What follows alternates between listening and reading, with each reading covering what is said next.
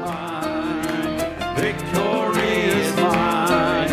Victory today is mine. Will I told Satan to get behind? Oh, victory today is mine. Happiness is mine.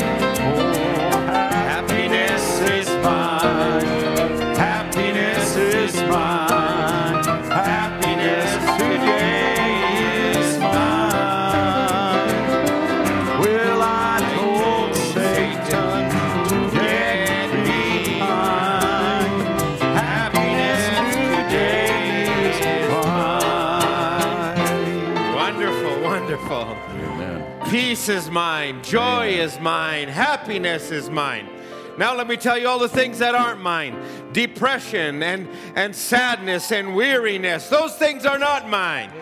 My body, my soul has been redeemed. Those are part of it. This flesh gets weary. This flesh gets tired. But all these other things are real and true. Isn't it good to sing the songs?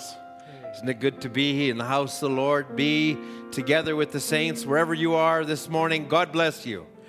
Amen. Wonderful to be together. Wonderful on a Sunday morning that there's something in your heart that says, I want to be where God is. I want to be what God is doing. And that's where we are this morning. Well, that's all the singing we'll do. We'll go directly to the Word this morning. As you're turning in your Bible to Matthew chapter 4, I just want to make a couple of announcements here.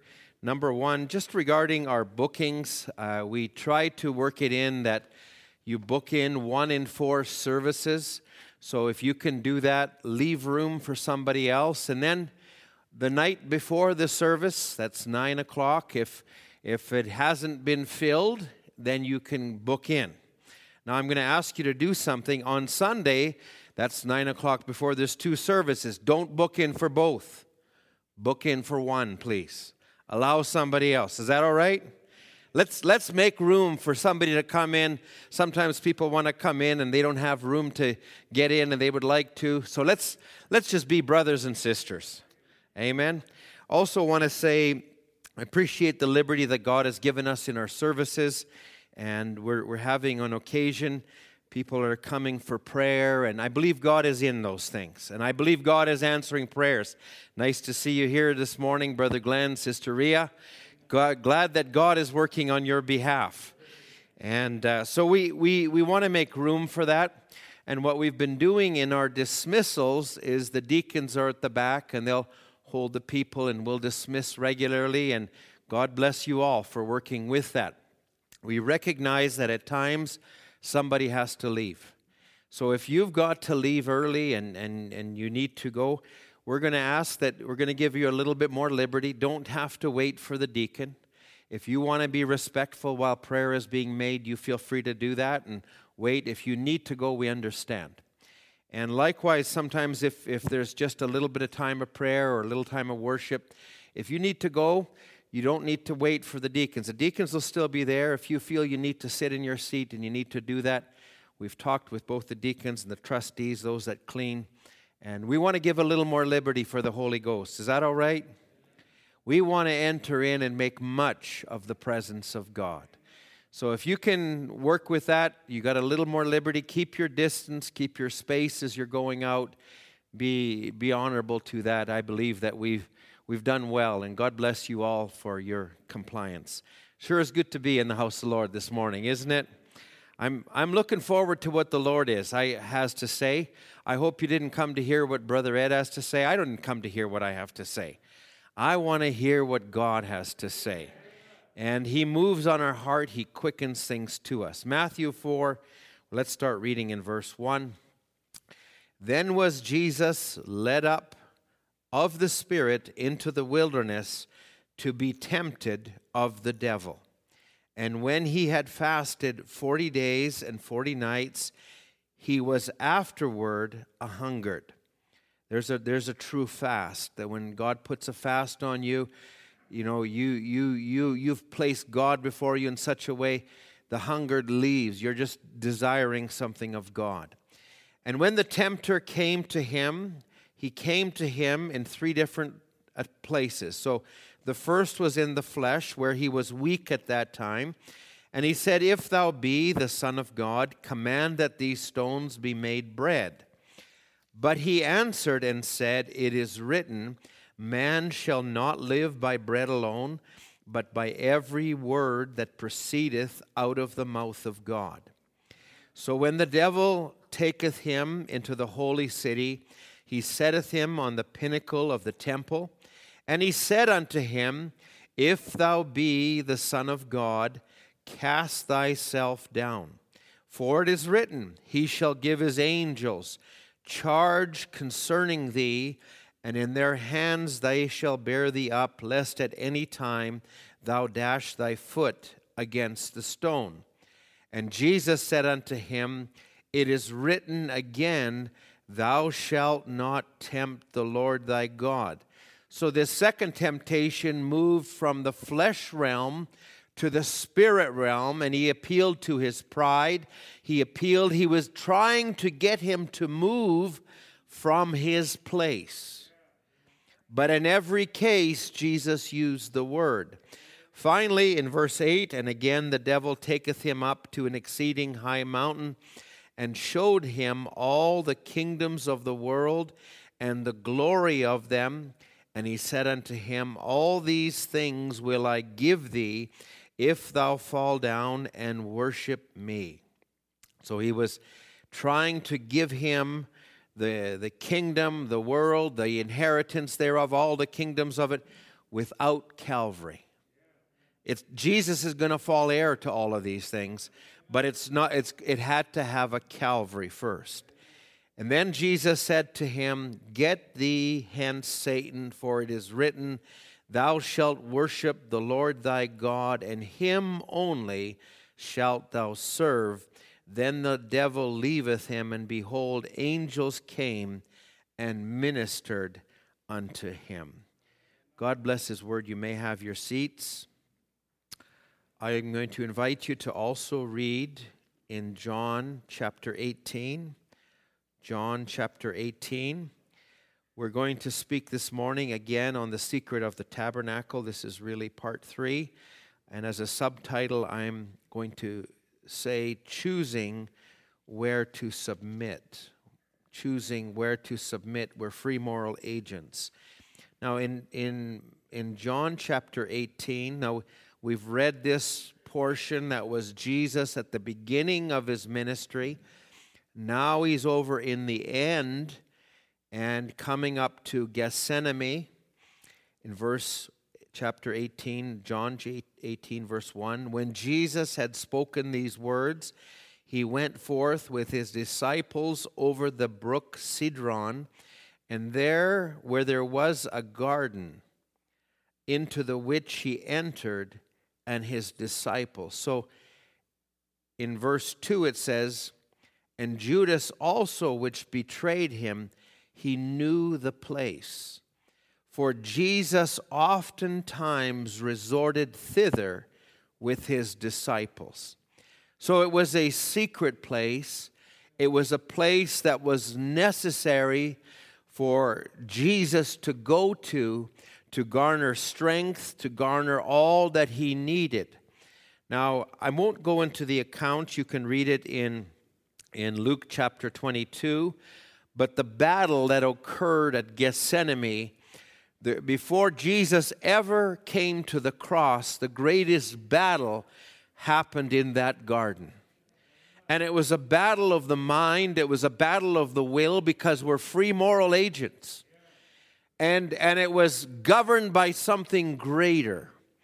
Now, I want to take a little bit of time with that. I'm going to ask you also just to go back to Psalms 27 one more time. We'll just read I was going to say verse 3, but let's just read verse 4 rather. Verse 4. "One thing have I desired of the Lord, that I will seek after, that I may dwell in the house of the Lord all the days of my life, to behold the beauty of the Lord, and to inquire in his temple. For in the time of trouble he shall hide me in his pavilion. In the secret of his tabernacle he shall hide me. He shall set me upon a rock. So I'm going to come back to these scriptures, but there's two great forces at work in the world today. They are moving upon the people. They move against us. We find ourselves in a conundrum between these forces at times. And even over this last week, they've been engaged, they've been in a battle, they've been working. No doubt we've been affected, and the world has been moving, and I will say not for the better, but to a greater place of darkness, a greater place where it's going to come to a great climax. Now, Brother Branham would actually speak of it, and he would actually speak of it in the message, and this is in 1947. He would say, there's a great confederation of churches. They're confederating. There's two great powers moving in the world. You know what they are without telling. There's one combination of power. The other one is Catholicism and communism coming together, one against Christ, the other, the Catholic Church. These two powers are coming together. Every person in the world is going to be under obligation to take sides with one or the other. Now, I took this last week, and I took the quotation from Recognizing Your Day and its message, where Israel was put back into her place by national force. And he said, as Israel was put by national force into her place, so will national force put the church into the World Council of Churches. And he says, but however, the power of God will put the people in the bride. So he'd say there's these two forces at play, and they're in the world today.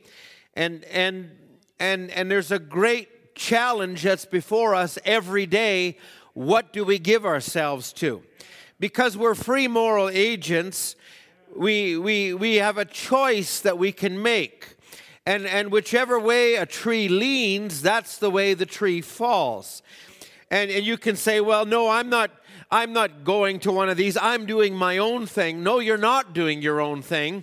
You're either born again and you're leaning to the things of God, or you're not and you're being drawn into something that you may think is of your own choosing, but really it's not of your own choosing. And we are really only vessels whereby there is something greater governing us. It is something within. It is beyond human constraints. And I'm going to come to it a little bit on the level of hunger and thirst. Now, Brother Branham would speak in the message, How Can I Overcome? And he'd say, the age we're living in is the grandest of all the church ages. It's the ending of time, the blending of eternity. It's the greatest sinful age. And he said, it's the powers of Satan is many times harder to fight against than in any age. Now, we don't see that in our natural man because there's a dullness of senses that occurs, and it's happening daily. That's why the governments of the world are bringing in same-sex marriages. That's why they're bringing in rights for homosexuals and transgenders.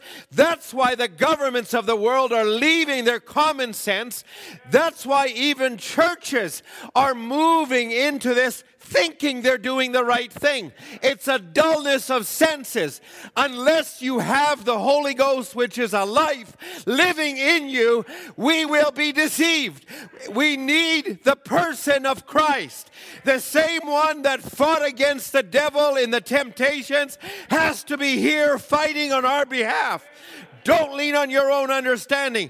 Don't lean on your own intellect. Don't lean on what you've learned of the message. Lean on the person that's living in you. That's the way you'll overcome. Now, it's such a deception, Brother Branham would say. The enemy has come in the name of the church. The two spirits would be so close till it would deceive the elected if it was possible. And in fact, the time would have to be cut short so that flesh could still be saved. Now, you might think I'm strong, but I'll tell you what. The battle is coming to our threshold, to the threshold of what we believe. The restrictions and the enforcements and the conditioning, it's all moving to bring the world to one place. And it's the only place that the Spirit of God will dwell in. Brother Branham would say the only place where the love of God will be found in the end time will be in the bride of Jesus Christ. And so it's important to stay in that channel and to stay in that place and to be continually in that secret place with Him. It's beyond just coming to church and showing up. The church is the tabernacle. The church is the building. And as we've been declaring, but in the church there's a little room, there's a little space where Christ wants to meet with you. Where it's not just I'm associating with this minister or I'm associating with the people that come here, but I'm going beyond that. I'm meeting with Jesus Christ. He's speaking to my soul. So he says now, Brother Branham would make this statement, it would deceive the elected if it were possible. So close, people can live a clean, holy life, not be sinful, not be adulterers, drinkers, liars, gamblers. They can live above that and still not with it. This is the age of the personal life of Christ, the chemical of His body which was in Him. Now that's a hard thing to say. Now it's a really hard thing. Now Brother Branham will go on and to bring this now down to the scripture that we read in Matthew chapter 4. Now he's talking about this showdown coming, these two forces. Now, these two great sources or powers met for a showdown on the Word of God. And he said, we're coming to a climax. And he says, oh, if I could touch on that, I could speak a week and never touch the surface of it. But let's look back. He says, one day it came to a showdown. Wisdom and faith came to a showdown. Jesus and Satan met. That's right. These two great forces, wisdom and knowledge, came to a showdown. Both of them used the Word. Is that right? Oh, brother, this gets good. You say, open my heart. Both of them use the Word of God, the same Bible. But the Bible will not work in an unconverted channel. It sure won't. Both of them used the Word of God. Satan used it from a head knowledge, but a head knowledge will not work. Now, I need to say that because we sometimes rely on what we know about the message and how long I've been. We need to depend on Christ, the person, the Holy Ghost that lives in you. Brother Branham would say, to overcome is to keep life in you. In the message to overcome, he would say, overcoming, he says, is to keep life. He talks about this log that he crossed, and it was a log. Outwardly, it looked fine, but inwardly, it had been sitting in the water. It got rotten. It called dodie, as he would call it, and he stepped on the log, and it collapsed. Now, the form looked okay, but the life had gone out of it.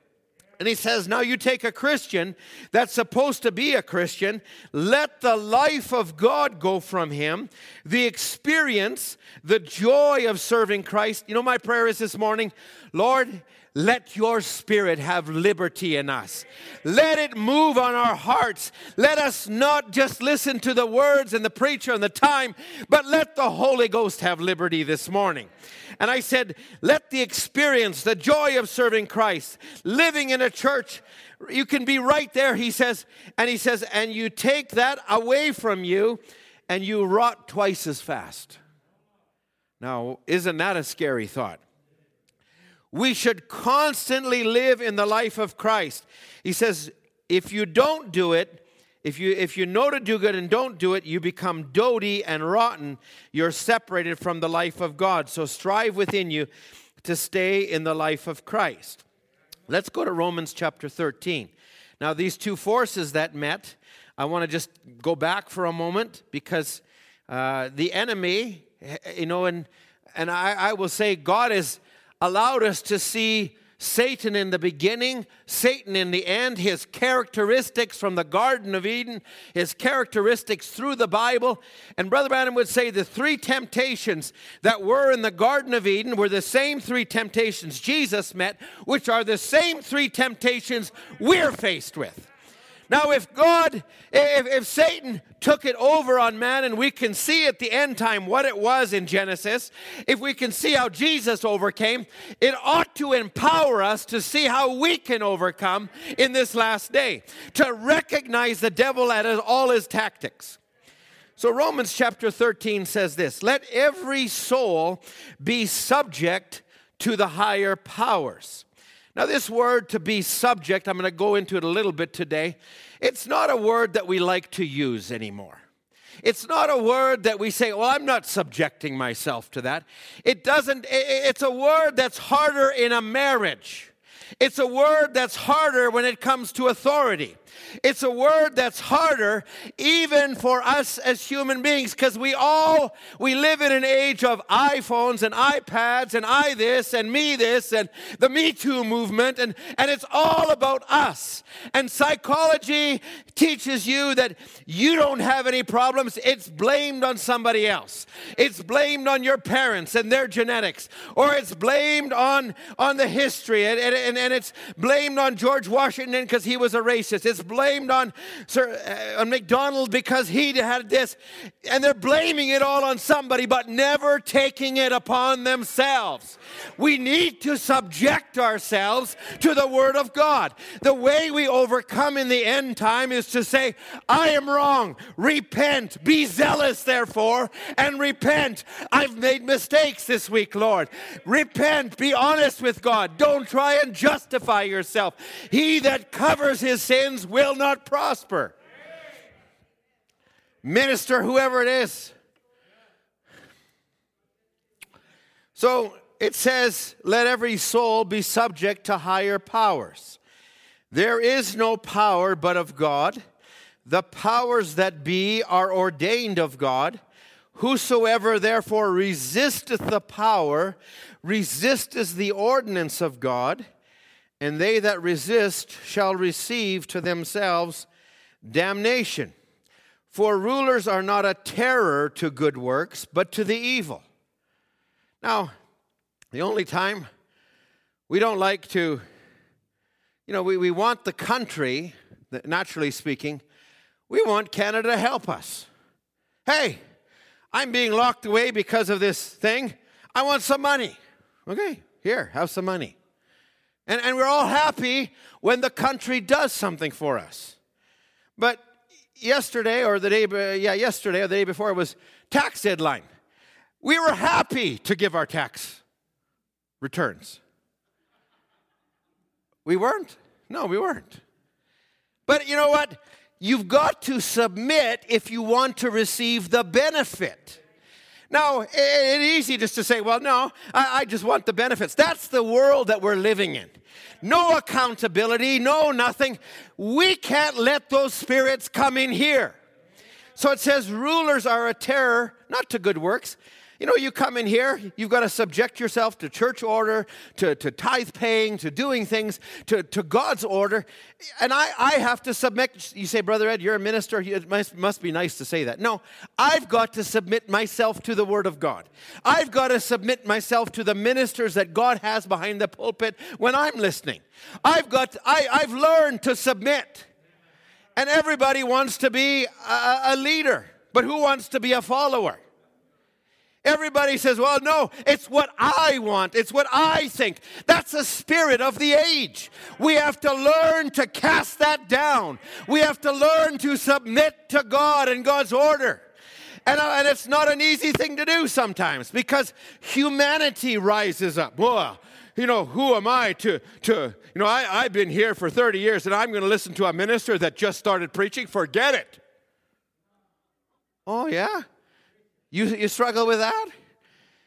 You got to struggle. You got a problem with God. Because if God called that person, we need to respect the callings and the choice of God. We can't just say, well, I want to pick who I listen to. I'll tell you, I want to pick the tape I listen to. I don't like that tape because it gets at things in my life that aren't there. Listen, if you got evil works, yeah, it's a terror to you. If you got good works and you're willing to submit, Lord, whatever I need to do to be there that day, deal with my heart today, deal with the minister today, put it on me. I'll submit to that, Lord, because that's the order of a sheep. Now, thank you, Brother Glenn. Now, let's just go on. The enemy had a place. Lucifer, as he was known, the morning star. And as long as he stayed in that place, he was blessed. But when iniquity rose up in him, and when he desired a place that was not his, when he desired that place, in other words, when he could no longer submit to his God-given place, and when he had to take his own, because he could not humble himself, then he fell. Then he was cast down. And since then, because he couldn't submit to that, his desire has been to draw all of God's creation out of the order that God has designed for it. He's designed to take men and women out of their place. That's predominant in this last age. He is designed to take the place of the Word and misrepresent it. He is designed to even take nature and the natural use of nature and to pervert it. He's a deformer. He's a perverter. Brother Branham would say in Satan's Eden, the God of this world, he says, is here. He is in deceit. It's a treacherous hour. It's a tremendous time we're living in. But then again, it's the most glorious time. But right at this age, all the deceit and every tactic that he's ever used. Now I'm gonna play something for you today. And we don't recognize how much deceit and his tactics that he's using. Just give me a little bit to come to it. He has gathered it all himself and reinforced itself, come down like God, put himself in a place of God. Religious can quote the scripture, just as Satan did to Eve, but he'll leave out one spot. That's all he has to do. Make that gap where the poison doctrine can come through. And he says, and Brother Branham would say, where he can pour through like the thinking man's filter we were talking about the other day. Now listen to these few more words. I know I'm reading a few quotes, but just to stay with me. He would want to ascend above the clouds and stars and sit there like God and be like the Most High. That's his desire. Nobody's forcing him to do it. That's his desire.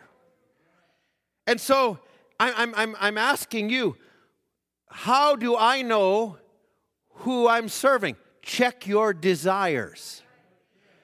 And let me say this, Brother Branham would say, what were your desires before the token was applied? And what were your desires after? Now, I'm not talking about your failures, because we can desire the right thing and we can miss the mark, we can fail, we can stumble, because we got an enemy against us who hits us at our weakest spots. But what's your desires? Is your desire to be in the house of the Lord?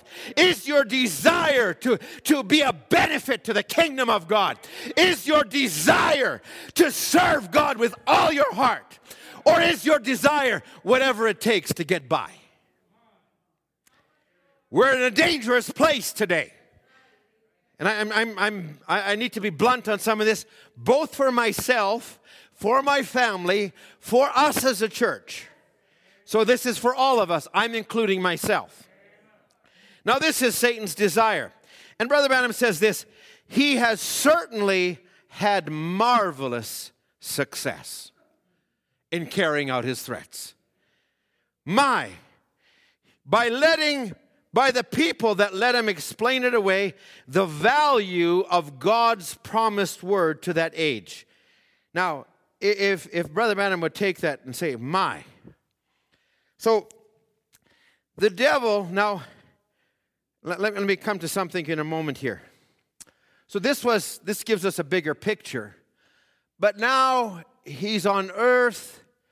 Here's the one that deceived Adam and Eve in the garden. This is the one that saw the flaws in Abraham, how he lied, how he did things, and it followed through naturally in Isaac. This is the one that saw the temper in Moses. This is the one that saw the adultery in David. This is the one who would take fallen man and the desires of fallen man and work on that.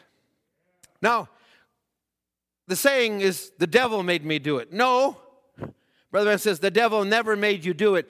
You were drawn out to do it. So the devil works on the fallen nature, and he will work on that. Now, let me take it this way.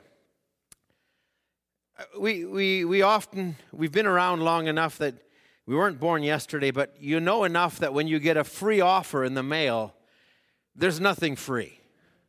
There's always an attachment to the free offer. So when you get that, and before you respond, and before you do it, and I say literally in the mail, but the same thing happens on your computer.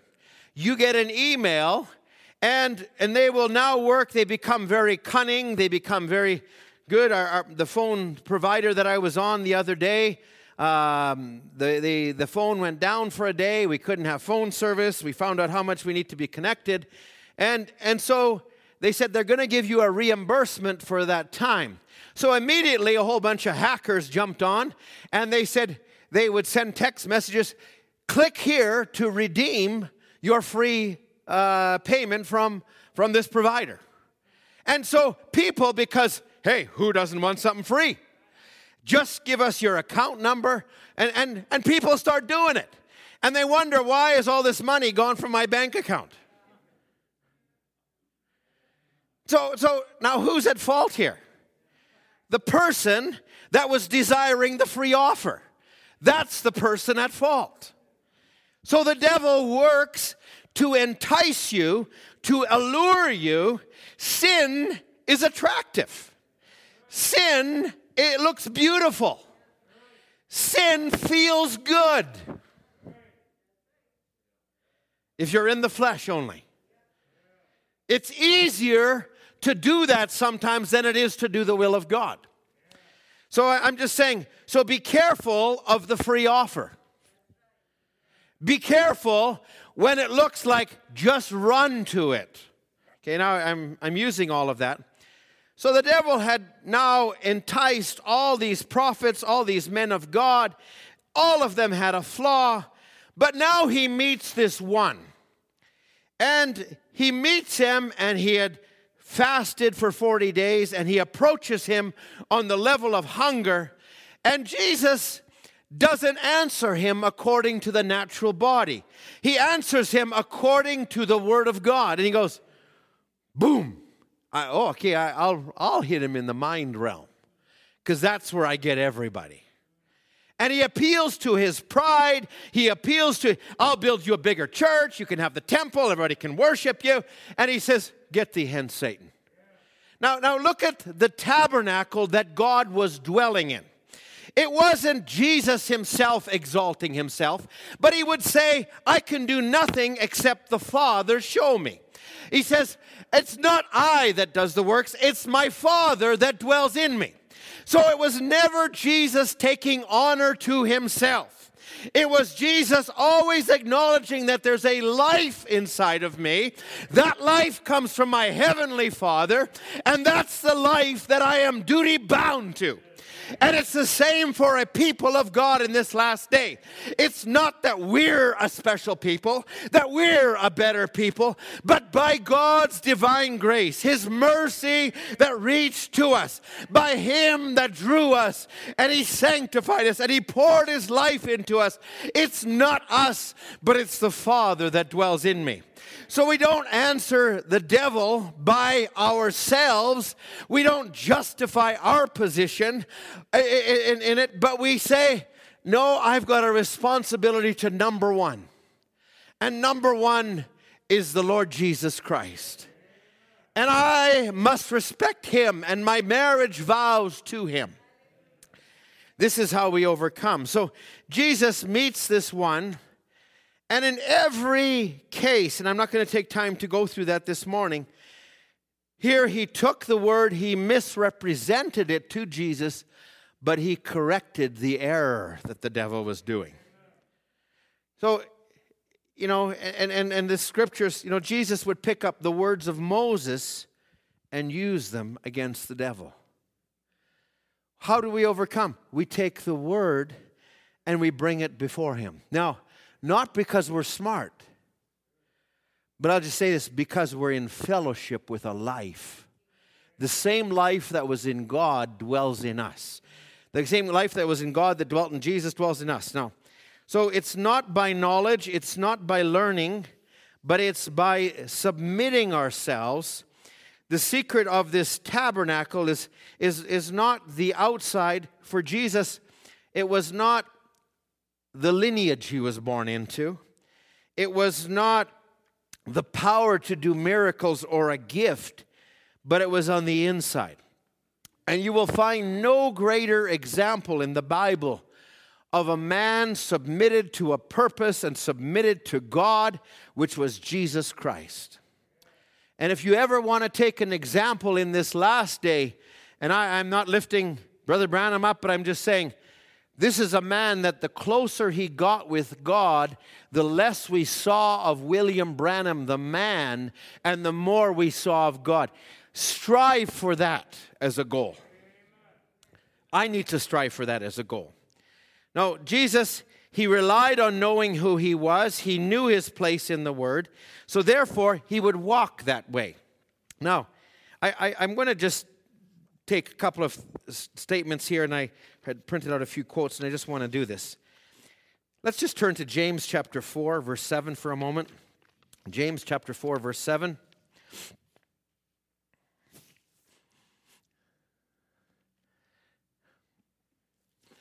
Now, here's this word again that we all love so much. Submit yourselves.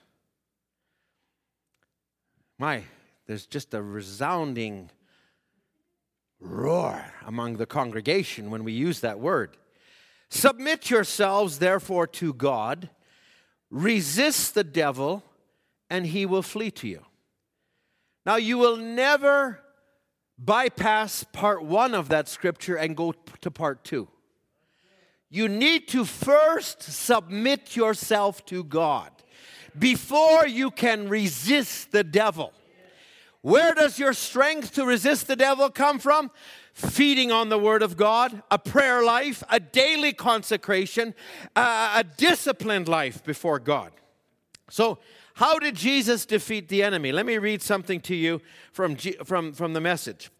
When he met Satan, watch where he brought it to. For the weakest Christian here tonight, Jesus never used any of his divine gifts. He said he went right to the Word, showing that the weakest Christian can defeat Satan by it is written. If you'll believe the Word of God that teaches it, believe it, accept it, hang on to it, God will bring it to pass. Remember, gifts and callings are wonderful, but the greatest thing that God gave the world outside of Jesus Christ is the Bible. And the Word of God will defeat the devil any place, anywhere, anytime, on his own ground. He says, Jesus made it so simple that the weakest Christian can do it. I love that. That puts us in the winner's circle. I love that. I believe God is making it that way for us. Now, let's take this for a moment. Submit yourself. That word to submit, it means it's a military term, and it says get in your proper rank. Now, that's a good one. Stay in your place. When the bride knows her place, then the rapture will go. And pick up your pen and write, the bride has thus saith the Lord, or she is stand still. She doesn't speak of herself. She speaks as God would have her speak.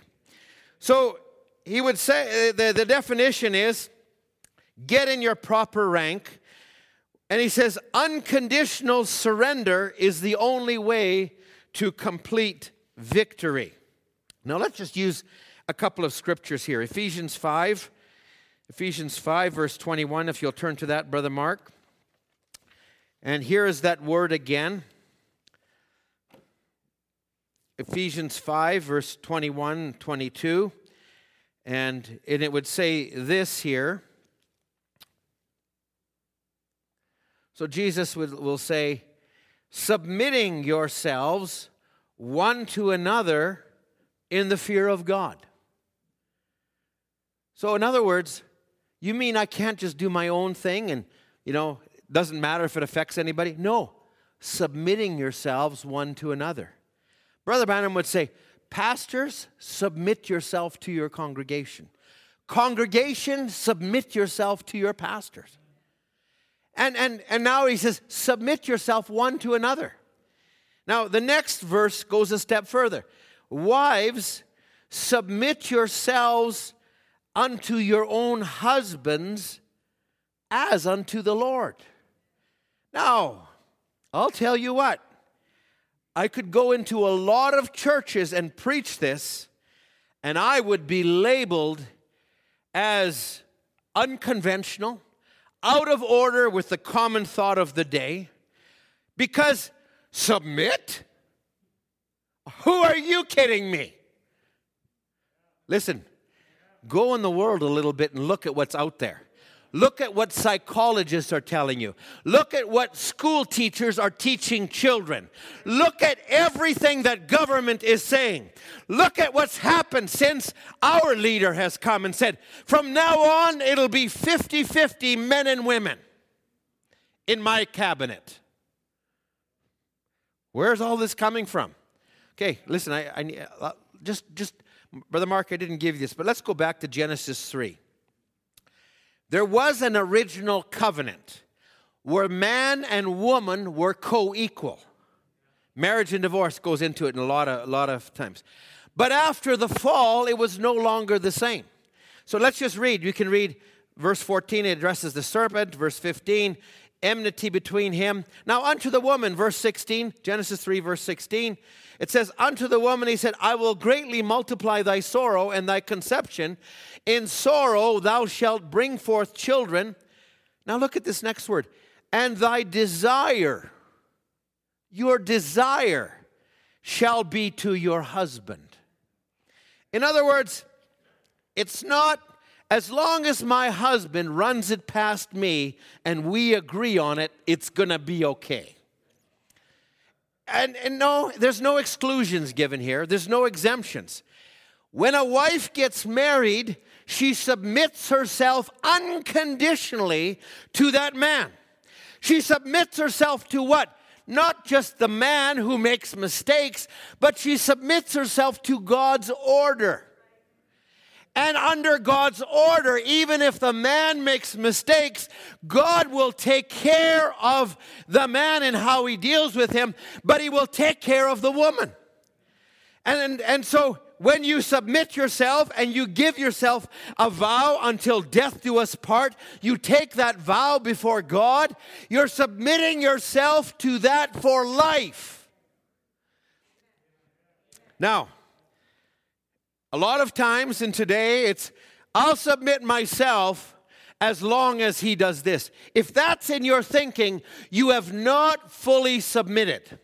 And your desire will still be your own desire. You will not fulfill Genesis 3 verse 16. Your desire will not be to your husband. Your desire will not be to take God's way. It'll not be, Lord, I pray for him that you will lead him and guide him to make the right choice. I pray for him that he'll do that. Now, I'm using this natural example because it's a type of the church in Christ, the bride in Christ. when we submit ourselves fully to the Lord Jesus Christ. Lord, I'm coming to this church because that's what you require of me. You said, take your choice, fellowship there, and stay there, and be at your post of duty. Well, if you're doing it still as reservedly, well, I'll do this, but I don't like the current minister. I don't like the way they run some things. You have not fully submitted to the order that God has given, and therefore you will never fully prosper. You will not receive the full benefit. Now, I'm sorry that I'm going down this road. You think, Brother Ed, you're making yourself to be something. No, I've had to submit to that. Before I ever came up here to minister, I had to learn to submit for many, many years.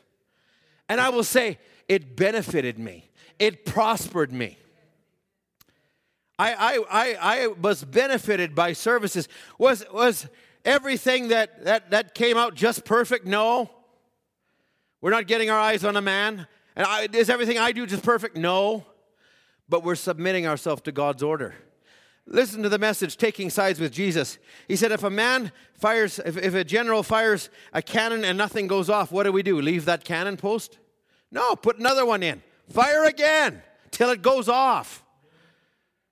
Okay, well, I didn't expect great roars at this time, but in sorrow thou shalt bring forth children. Thy desire shall be to thy husband, and he shall rule over thee. Oh, okay. Naturally speaking, spiritually speaking. Lord, I submit myself to you. I submit myself to your order. I give myself to that. I'm not going to put conditions on it that meet my own desires, because if I serve you, I know you'll give me the desires of my heart.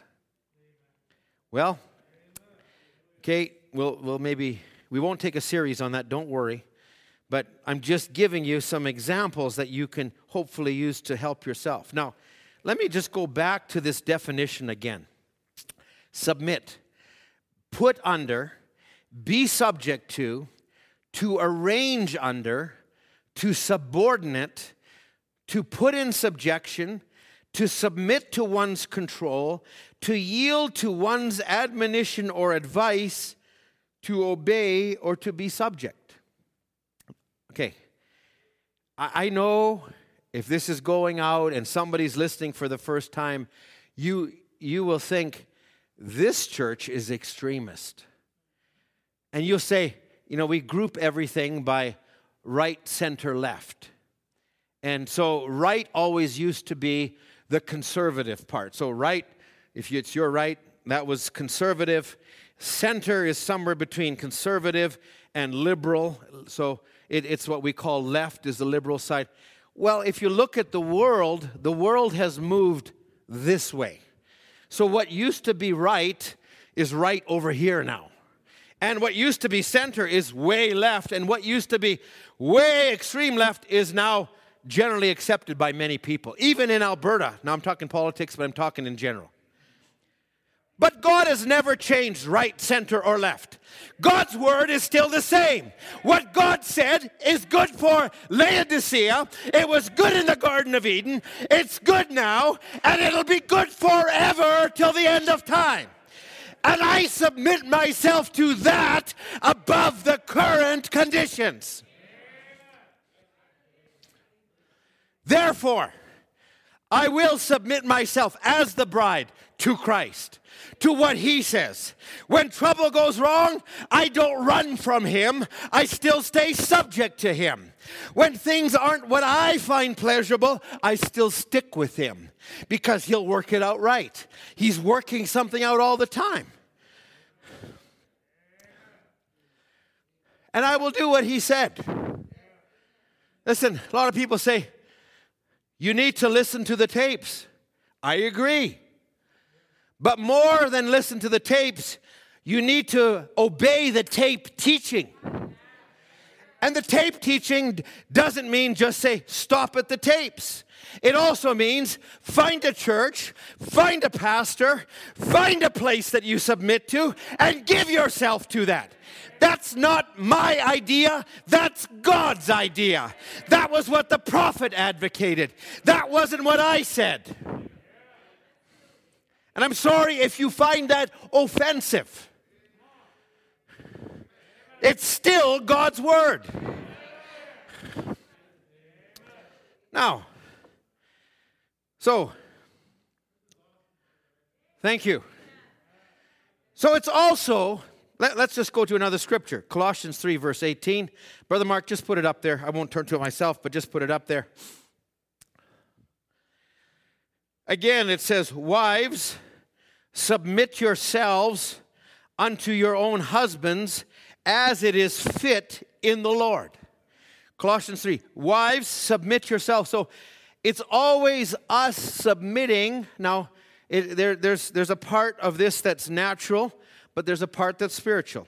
Hebrews 13, verse 17. Let's go to that for a moment.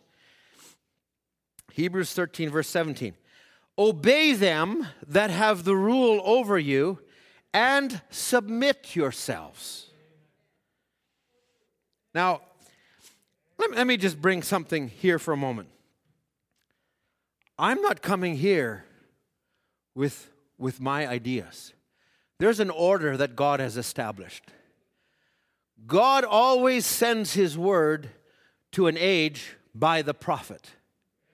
So the prophet was sent by God. And if you receive him whom God sent, you're receiving God. You're submitting yourself to an order. You're not guessing, oh, this was Brother Branham's idea. No, a prophet is a special built man. A prophet is somebody who doesn't speak his own words. He speaks for God, and he speaks the word of God to the age of God, and it's not to be tampered with. It's not to be spliced up. It's not to be given commentaries on. It's what we all submit to, including the ministry. The ministry does not have their own word. They submit themselves to the word of God.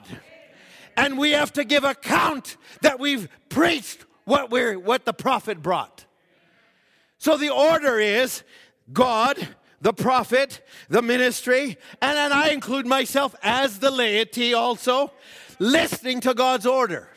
There's also other orders, other parts of this. There's an order to the church. There's deacons, there's trustees, there's musicians. Everybody submits. Submit yourself one to another.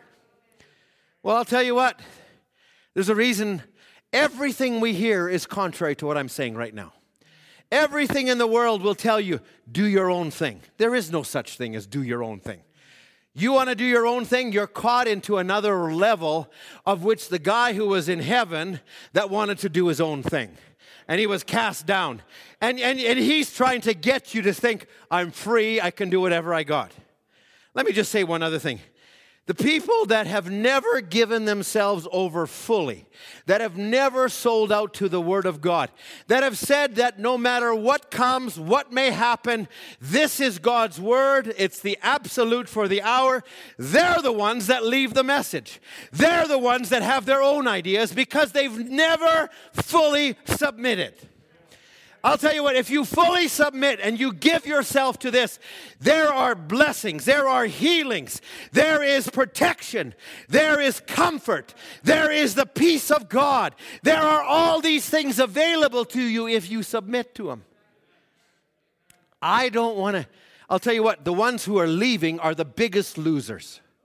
Because they could have been here in a place of comfort and peace, but they're losing out. Now, I'm asking the question, what are we submitting ourselves to? Okay. Now, obey them that have the rule over you, and submit yourself, for they watch for your souls, as they must give account, that they may do it with joy, and not with grief, for that is unprofitable for you. As we spoke on Wednesday, go beyond the curtain of time. Brother Branham, who are you? We are your converts. And he says, you were born a leader. This is beyond the curtain of time. This is one of those interviews that we'll get to one day. Is that all right? We'll conduct a series. We conducted 3 interviews on Wednesday. We'll do it again. But, they're beyond the curtain of time. And they said, and he says, do I have to give an account? Yes, as Paul was judged. The voice said, as Paul was judged, so you'll be judged. Oh, and Brother Branham thought, he started trembling. No. He said, praise God. I preached every word Paul preached. What was his rest? It wasn't that he was doing his own thing. It was that he had submitted to something. What is our rest? We submitted to something. We've submitted not to a man, not to Brother Branham, not to a pastor, not to a husband, or we've submitted to the order of God. And when we submit to it, there's a peace and a rest that goes with it. Now, submit, it also means to resist no longer. You come to church and you're checking out everything with your own idea. I'll tell you what, we need to die daily. Resist no longer, give way, yield to authority and admonition. This is not the gospel according to Ed Hammermeister. This is not the gospel according to Harold Hildebrandt. This is not even the gospel according to William Branham. This is the gospel of God given to his servant, William Branham, given to an Eliezer, given to a bride. It's God's word to us if we can receive it as such. And to receive the Holy Ghost is to receive God's word, is to give yourself wholly unto him. Let me read one more part. 1 Peter 5, verse 5. Verse 5, and then also let's read from verse 6 as well.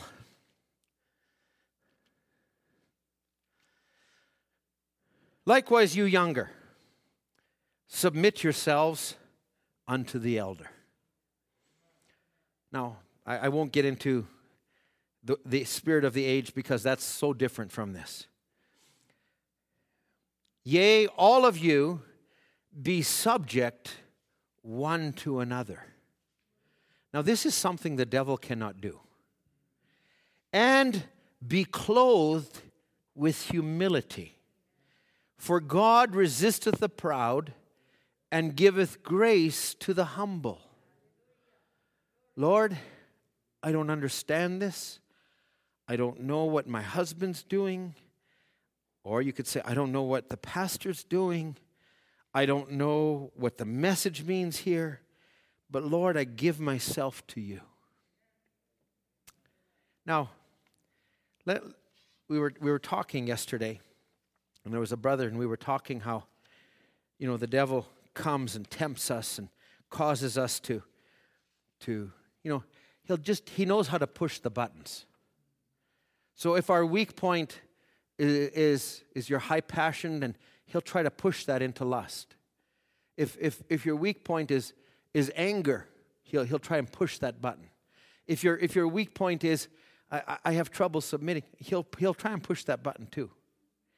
Now, listen to this in the law having a shadow. Brother Branham, I study the Bible. I took Bible lessons, and then Brother Branham said, yes, the devil does too. He knows more about it than you'll ever know. But there's one thing he can't get. That's the Holy Ghost. So as long as he can't get to you, for you are dead, and your life is hid in God and sealed by the Holy Ghost, how could he ever get to you? You are dead. Did you ever hear a dead man tell a lie? Good question. Did you ever hear a dead man fuss back at you? No. Stand at the casket and fuss with him all night, he'll never say a word. He's dead. Tell a dead man he's a hypocrite and see what happens. Kick him on the side and tell him, you old hypocrite. He'll just not say a word. That's right, he'll lay there. What did Christ do when the devil did all these things?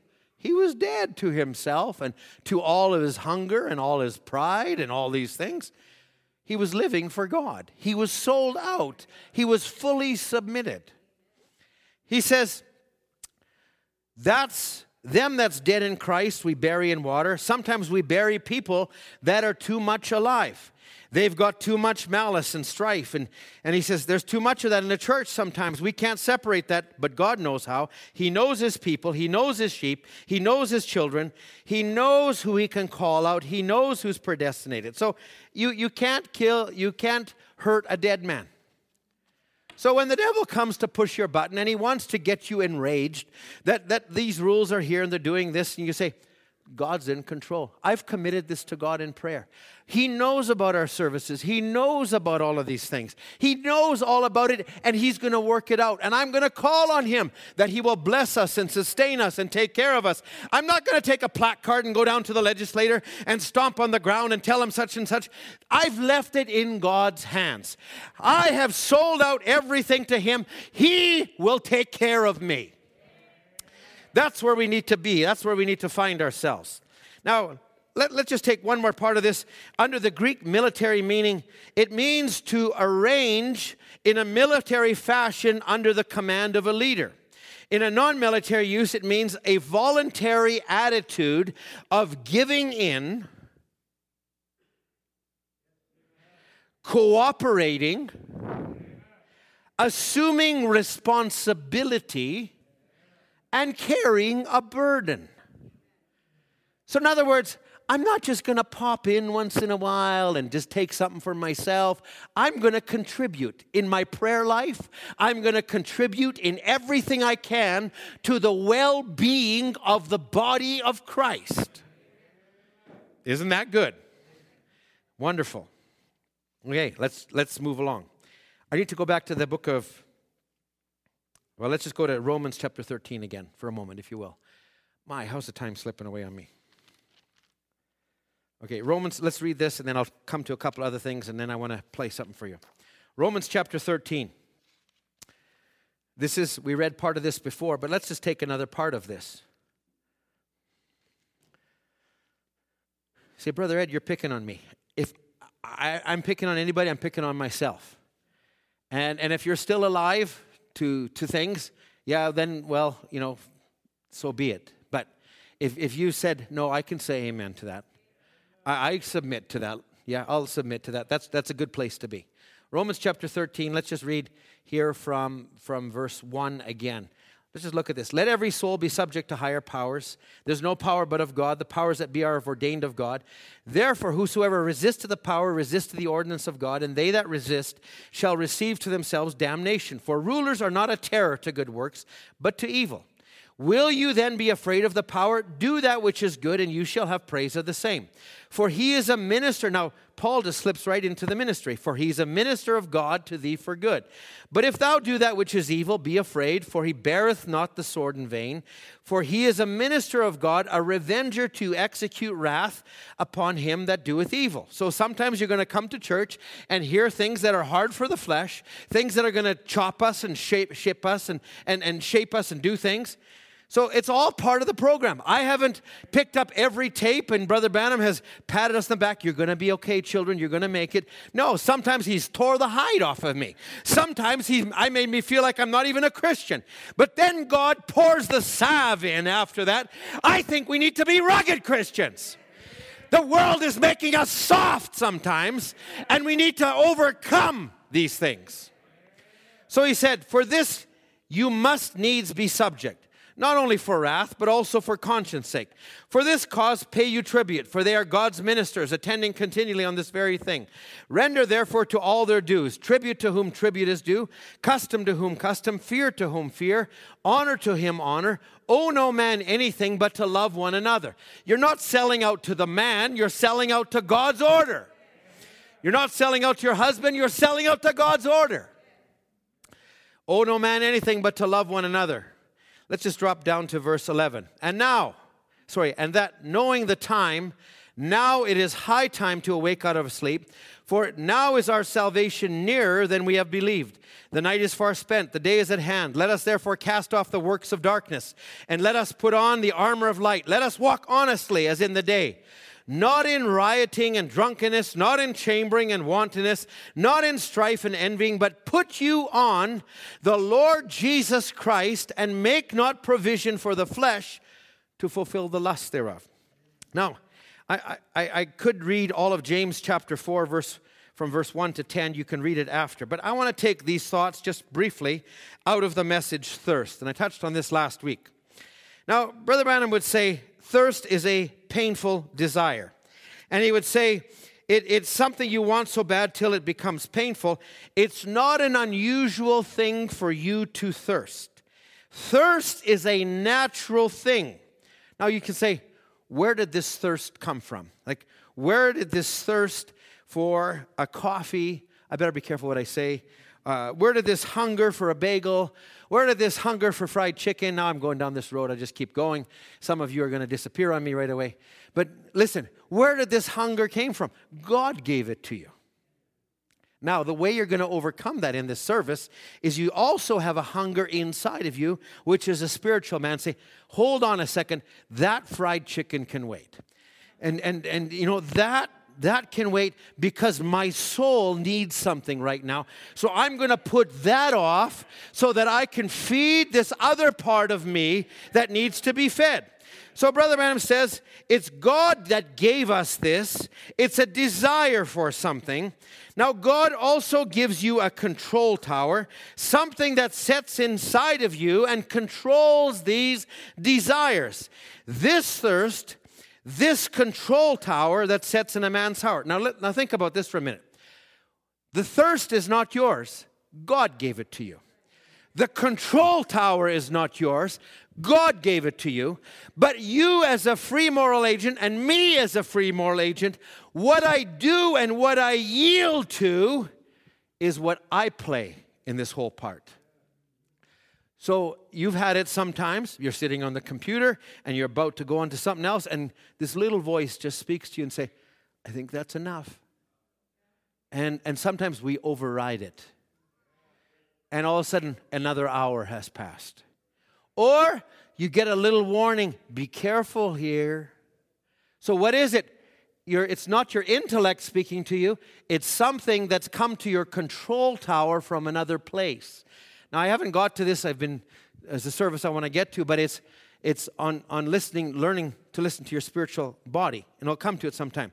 Now, he says these control towers, he says, they are given to you by God to tell you what's needed in your body. So your body needs calcium, or it needs magnesium, or it needs something. All of a sudden, you start thirsting for a glass of milk. Why? Because magnesium's or calcium's in there, rather, and you thirst for it. So it's brought to you by thirst, not by knowledge. So it's thirst. So does the Holy Ghost in you thirst for things. You don't know why sometimes. I don't know why sometimes. But all of a sudden it comes on my mind, I got to listen to that tape. Or I got to call this brother. Or I got to do this. Sometimes it's God working in you to lead you and direct you for the thing that's necessary for you. Now, we learn to lean on that. Now, he would say, you can tell what your desires are, or the life that lives in you, by the desires that you're expressed. There's a control tower for the soul and one for the body, and each one calls for it. And sometimes the flesh thirsts to satisfy the desires in the body. And these spirits desire, and the spirit desires for things in the soul. And that's where our trouble is. Too many people try to live between these desires. So, the natural man who is a sinner does not desire spiritual things. It's just natural for him to sin. But the man that's born again, who gets drawn out by desire because he's not feeding enough, in other words, hasn't submitted himself enough, therefore can't resist enough. Now, I need to kind of get to where I want to get to, but let's read this scripture in Romans chapter 6. Romans chapter 6. And I'm doing this. I know I'm moving quickly and I'm going through a lot of things. Thank you for your attention. Let me just really get to this now. Romans chapter 6. Let's just take it from verse 11. And here Paul is speaking, and he's saying this in verse 11. Likewise, reckon you also yourselves to be dead indeed unto sin, but alive unto God through Jesus Christ our Lord. Let not sin therefore reign in your mortal body, that you should obey it in the lusts thereof. So, look at this word, let. So, we can open the door or we can close the door. Neither yield, so here's the word, submit, you your members as instruments of unrighteousness to sin, but yield yourself to God as those that are alive from the dead, and your members as instruments of righteousness unto God. Drop down to verse 16. We're living in a dangerous, dangerous hour. And I want to make this a little more real, and I'm going to play something for you in a minute. Know ye not that to whom you yield yourselves servants to obey, his servants you are to whom you obey.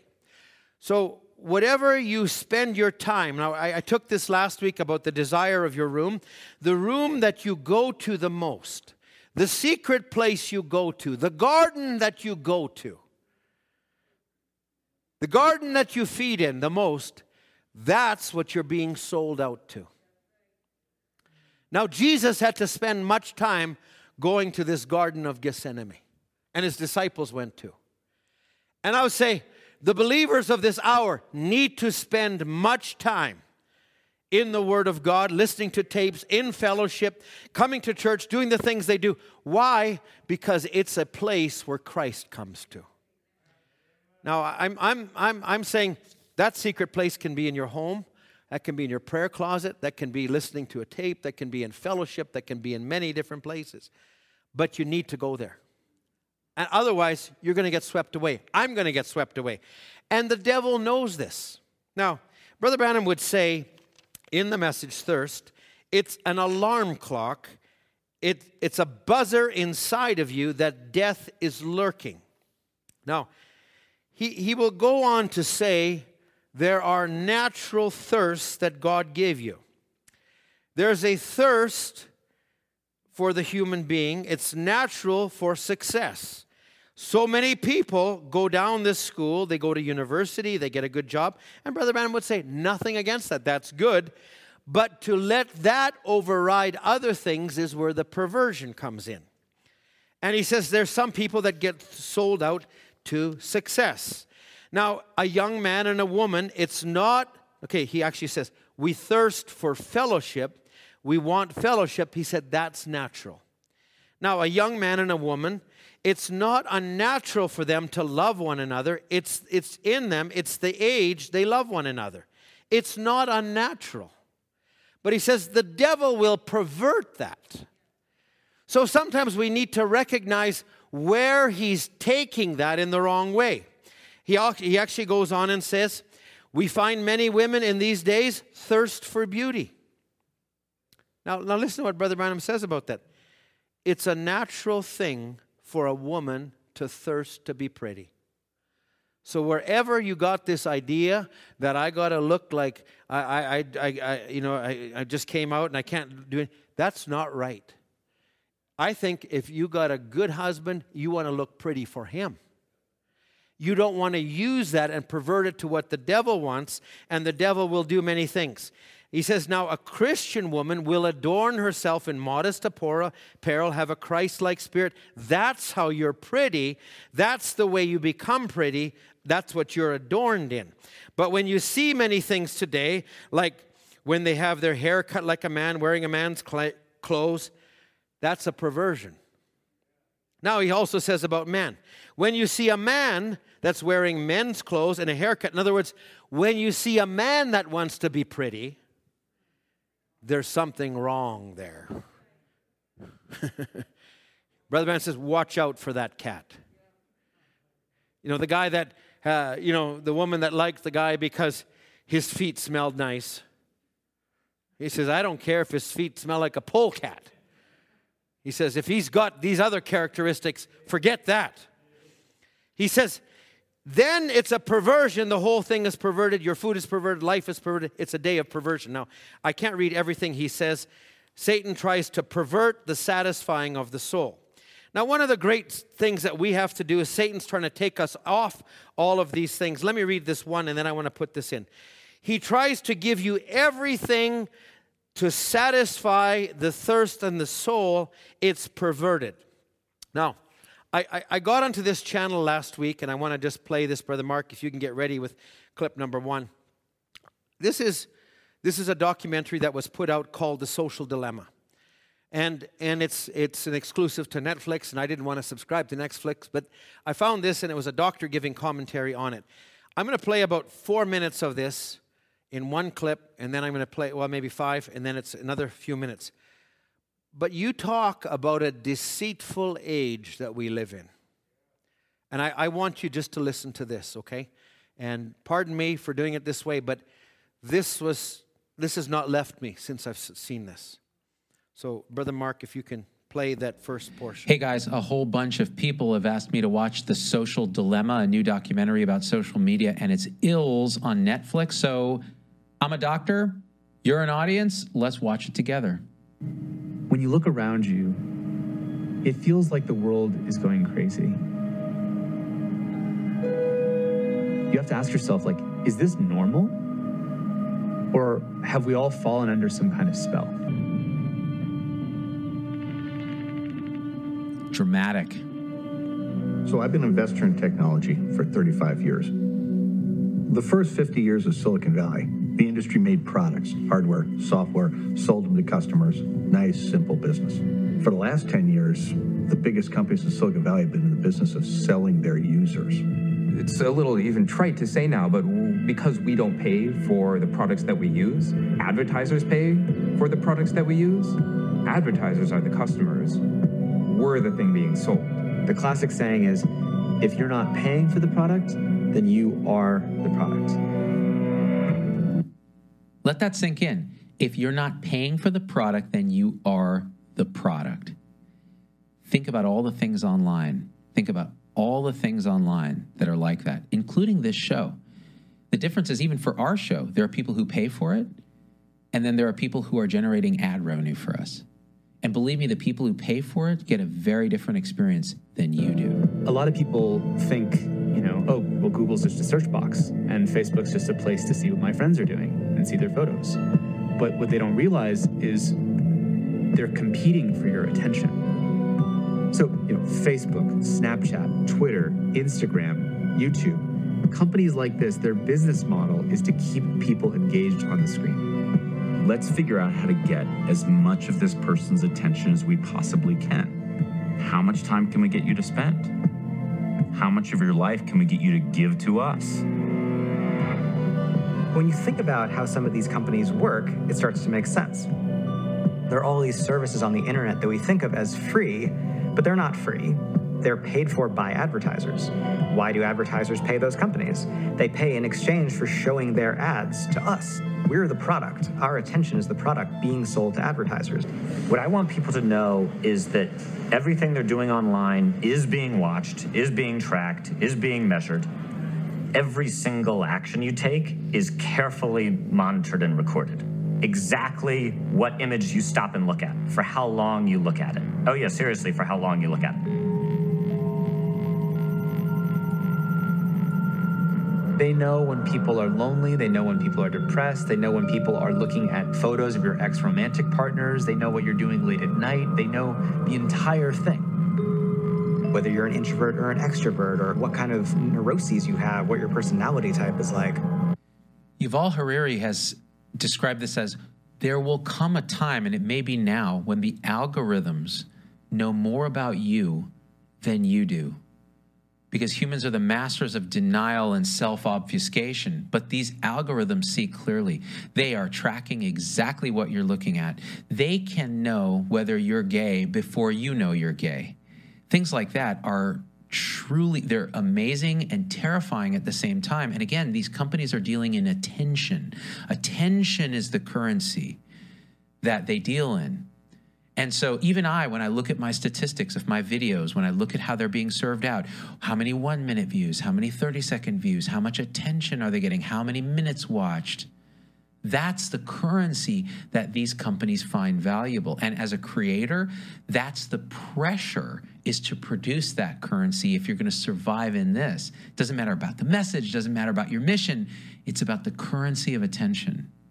A lot of people have the misconception that it's our data being sold. It's not in Facebook's business interest to give up the data. What do they do with that data?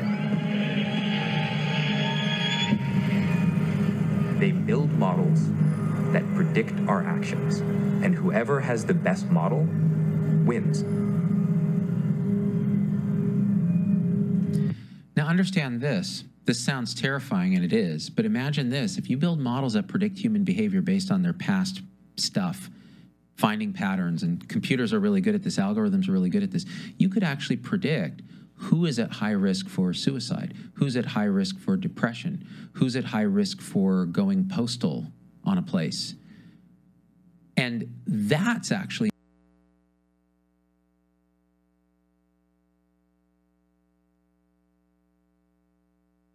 now you know, and knowing is half the battle.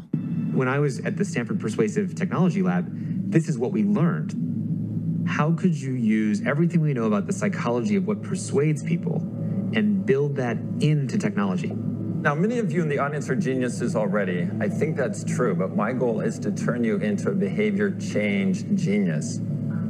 There are many prominent Silicon Valley figures who went through that class, key growth figures at Facebook and Uber and other companies, and learned how to make technology more persuasive, Tristan being one.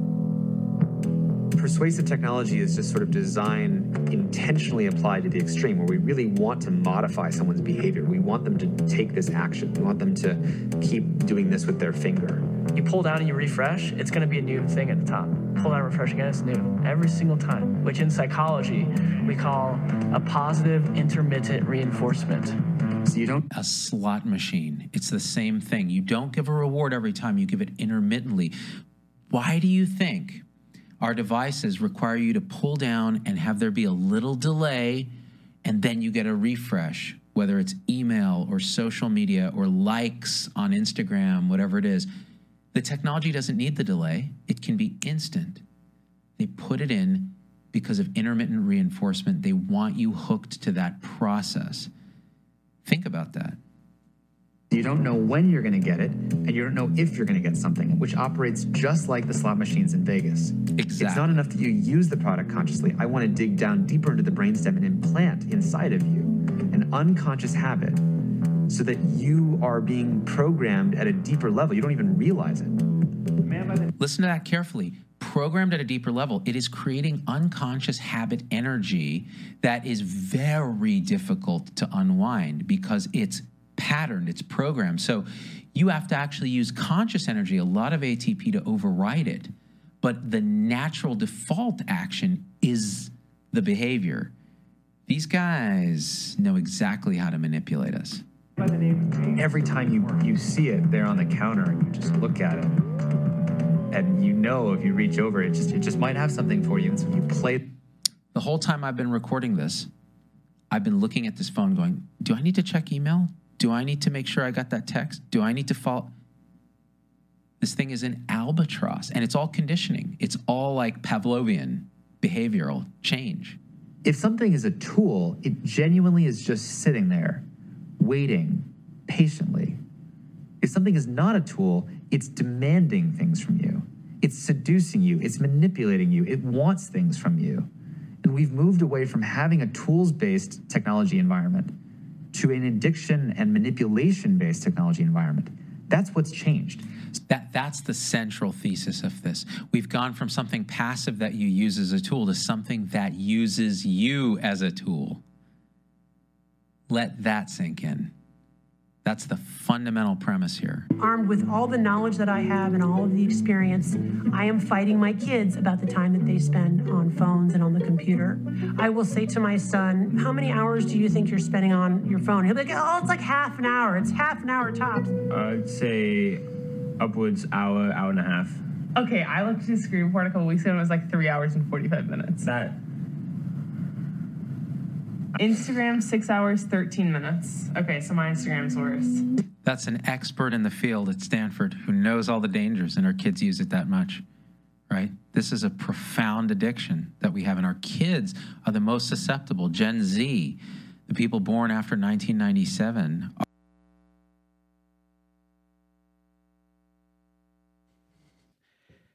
It's not limited to those that are born before 1977. I have to be honest. How many of you had a conversation with somebody and then this thing rang and it took your attention away? How many times have you gone to make a phone call and you pick this thing up, oh, there's a new notice, and then you forgot who you're going to phone? And I'm looking at who's controlling who. Now, this is, you talk about what Brother Branham said, this is the most deceptive age ever. Now, all of these things are conditioning people where they become numb.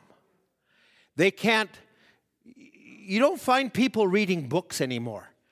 Put a screen in front of me and show it to me. Let me be entertained. This is what we have to do when we come to church. We almost have to become, how can I make this as presentable as possible? When just the Word of God could strike a soul and cause us. So where are we living? Where are we submitting ourselves to is the question. I have to ask myself the same thing. Is it taking me away from the place where I become spiritually sensitive and now I'm becoming numbed? Because I believe God wants to teach us things too. As much as the devil is teaching a world things, what about us and what God wants to teach us? Now go with me to James chapter 4. That's just a small part of a 90-minute documentary. I couldn't even show it to you all, but I wanted you to catch that little bit. James chapter 4. Now, this is where we read before from this submit yourselves, but look, let's read the first part. From whence come wars and fightings from you? Come they not hence, even of your lusts that war in your members? You lust and have not. You kill and desire to have and cannot obtain. You fight and war, but you cannot because you ask not.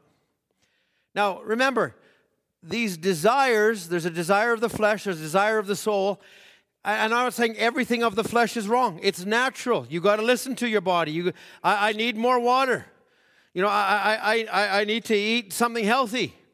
And every once in a while, I need a chocolate cake. Yeah, that's important too. You need to listen to those things. And I need to make myself aware of the news.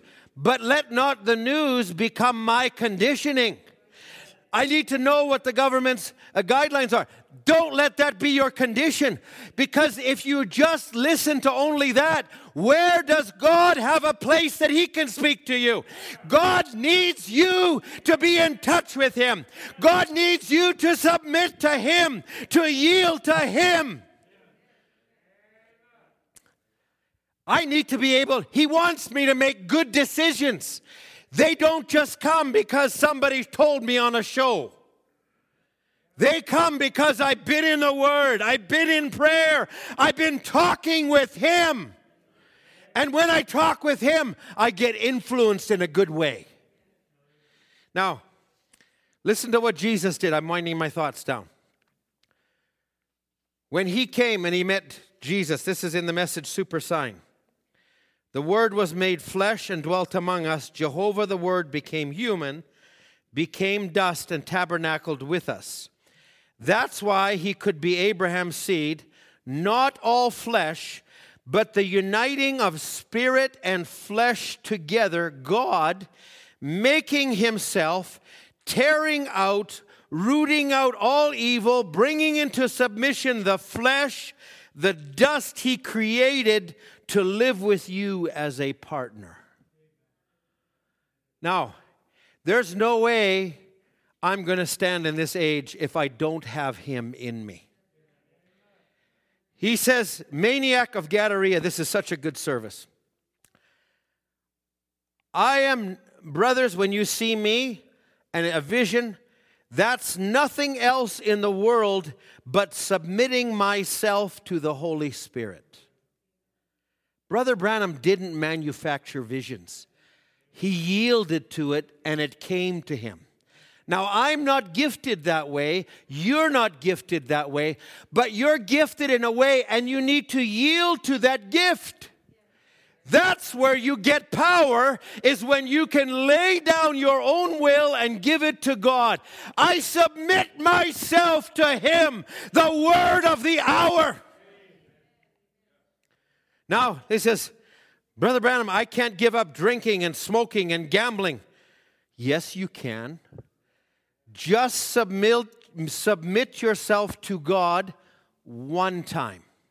Now, you're not going to overcome the whole thing at once.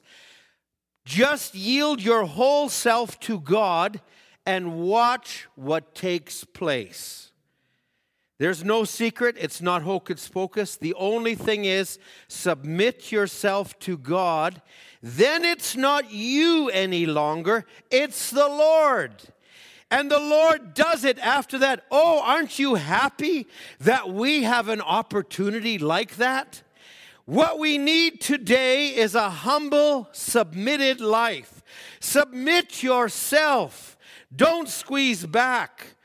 We need men and women who submit themselves to God and are led by the Holy Ghost.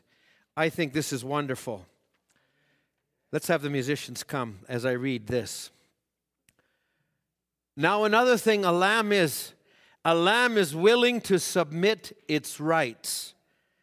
God wants us to be lambs, but there's so many times we don't want to submit our rights.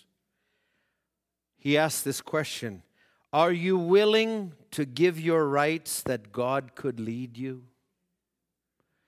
Oh, Brother Branham would say, when I can yield myself, then God can do things William Branham doesn't even know about. Listen, you think I'm speaking this just to you? This is for me. He says, when you come into total obedience, then you can have possession. But until you fully obey, surrender your own thoughts, your own will, your own mind.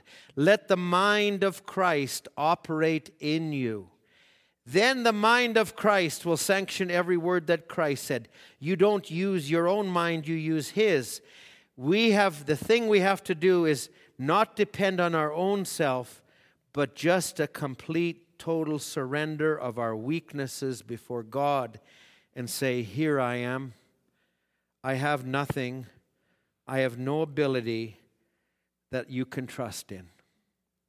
Isn't that a good place to come to? Let's stand together. The Bible says in Hebrews chapter 12, this last verse I'll read, it says, I beseech you therefore, brethren, by the mercies of God, present your bodies a living sacrifice, holy, acceptable unto God, which is your reasonable service. Reasonable. And be not conformed to this world, but be transformed by the renewing of your mind, that you may prove what is good and acceptable, perfect will of God. As you play something softly,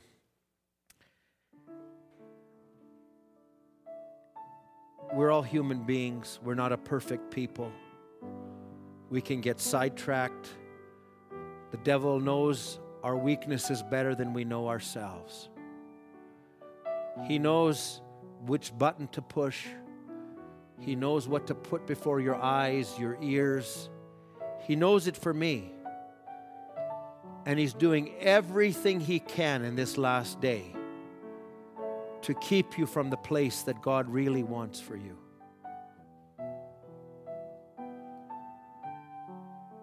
Have I been distracted? My hands are up. Have I allowed other things to get the best of me? My hands are up. It's good to confess your own sins. Has God really got a hold of us? Have we really submitted to Him?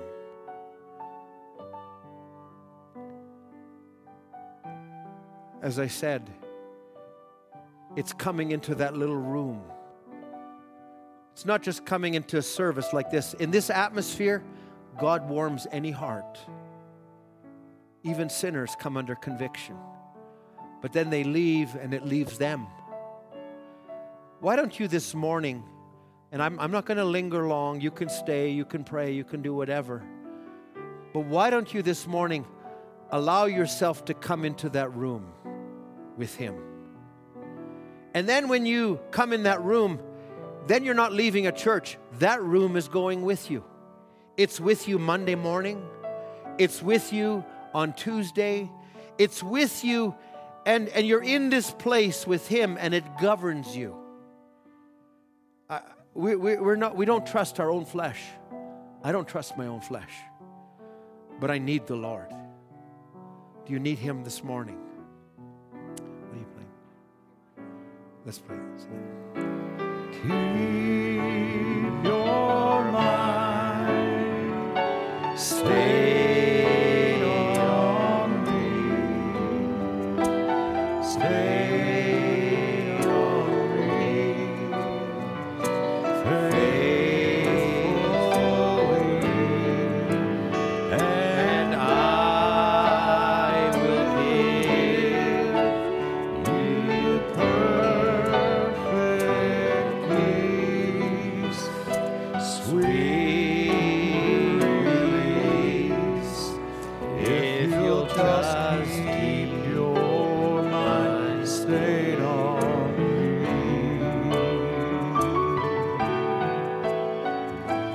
Keep your mind stayed on me. Stayed on me, faithfully, and I will give you perfect peace, sweet release, if you'll just keep your mind stayed on me. You just keep playing softly, and we bow our heads just for a moment. It's maybe a different way to end the service. But now, I don't want you to look around the room. I don't want you to think who's around you. You've been brought to the place where it's you and Christ. And maybe you have submitted, but maybe the devil has nibbled away and taken away some of that precious time in the garden. And you want to just restore that before God. And you know that you can't do it yourself, but you want to ask God, help me, please. And you want to be remembered, you feel free to raise your hand. If you're at home, feel free to raise your hand. If you have never come into this place where you've been alone with Him, where you felt Him and you've surrendered, but you've always held back something, why don't you surrender today? If you have never fully given yourself and you said, Lord, I'm not giving myself to Brother Ed or a man or a church, but I'm giving myself to you, and you want to be remembered today, why don't you raise your hand? Maybe as a worst case, you've seen that the world is swallowing you up, that you're being driven by desires that are unregenerate, that you can't even stop and control. And you say, Lord, I need deliverance. I need help. Why don't you be honest with God? Lord, you see the secret places. Lord, I don't want to be found down the path that a world is going down. Yes, I've got to go on the internet. Yes, I've got to send emails. Yes, I got to do certain things. But it's consumed me. And it's brought me into places that's taken me away from the things of God. Why don't you be honest with God? Give Him your heart today. You know who it is. It's not before Brother Ed. My eyes are closed now. Why don't we be honest this morning? Heavenly Father, we stand here as a people that are called by the name of the Lord Jesus Christ. We identify with this banner. Lord, we identify not just with the title message, but we identify with the Spirit of God that is in the message. And Lord, we're all spirit beings. We all have a free moral agents. We can make our own choice. And sometimes I've made choices that aren't right, and others have made choices. But Lord, we want to make right choices. And Lord, we need you. Lord, our children need you. As parents, we want to teach our children the right thing. That you can get a hold of them before it gets a hold of them. Father, we're asking you to help us. We live in a wicked age, Lord. We need you, Father. Our children need you. Our teenagers need you. Young people need you. Families need you, Lord. This church needs you, Lord. Father, we're asking you to come in a greater way than ever before. Root out, oh Lord. You know what that enemy's like. You know how he is. But Lord, you're the same yesterday, today, and forever. Father, may you defeat him in every one of our lives. Start with me, Lord. Start with my home and my family. And Lord, start with every one of us. And Father, may we uphold one another. This is not a message of condemnation. Rather, this morning my heart is, help me, Lord. Help us, Lord. Father, if we've found ourselves, may we just take one step. If that's all it is one step. And then, Lord, may you come behind that one step and empower us for the next step. And if we fall, Lord, pick us up again. Minister to us again. Lord, we commit ourselves to you. Lord, we're going to just dismiss the service shortly. We'll sing a song or two. If someone wants to pray or wants to do things, we'll leave it that way today. You need to leave, you're welcome to leave. Lord, we commit ourselves to you this morning. We ask these things in Jesus' name. Amen. Amen. I surrender all, I surrender all.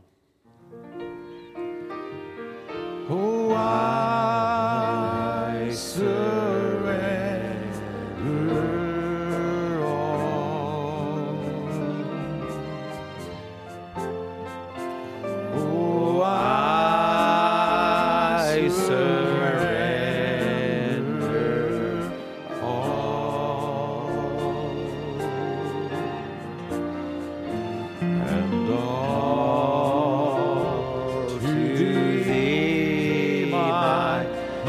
Let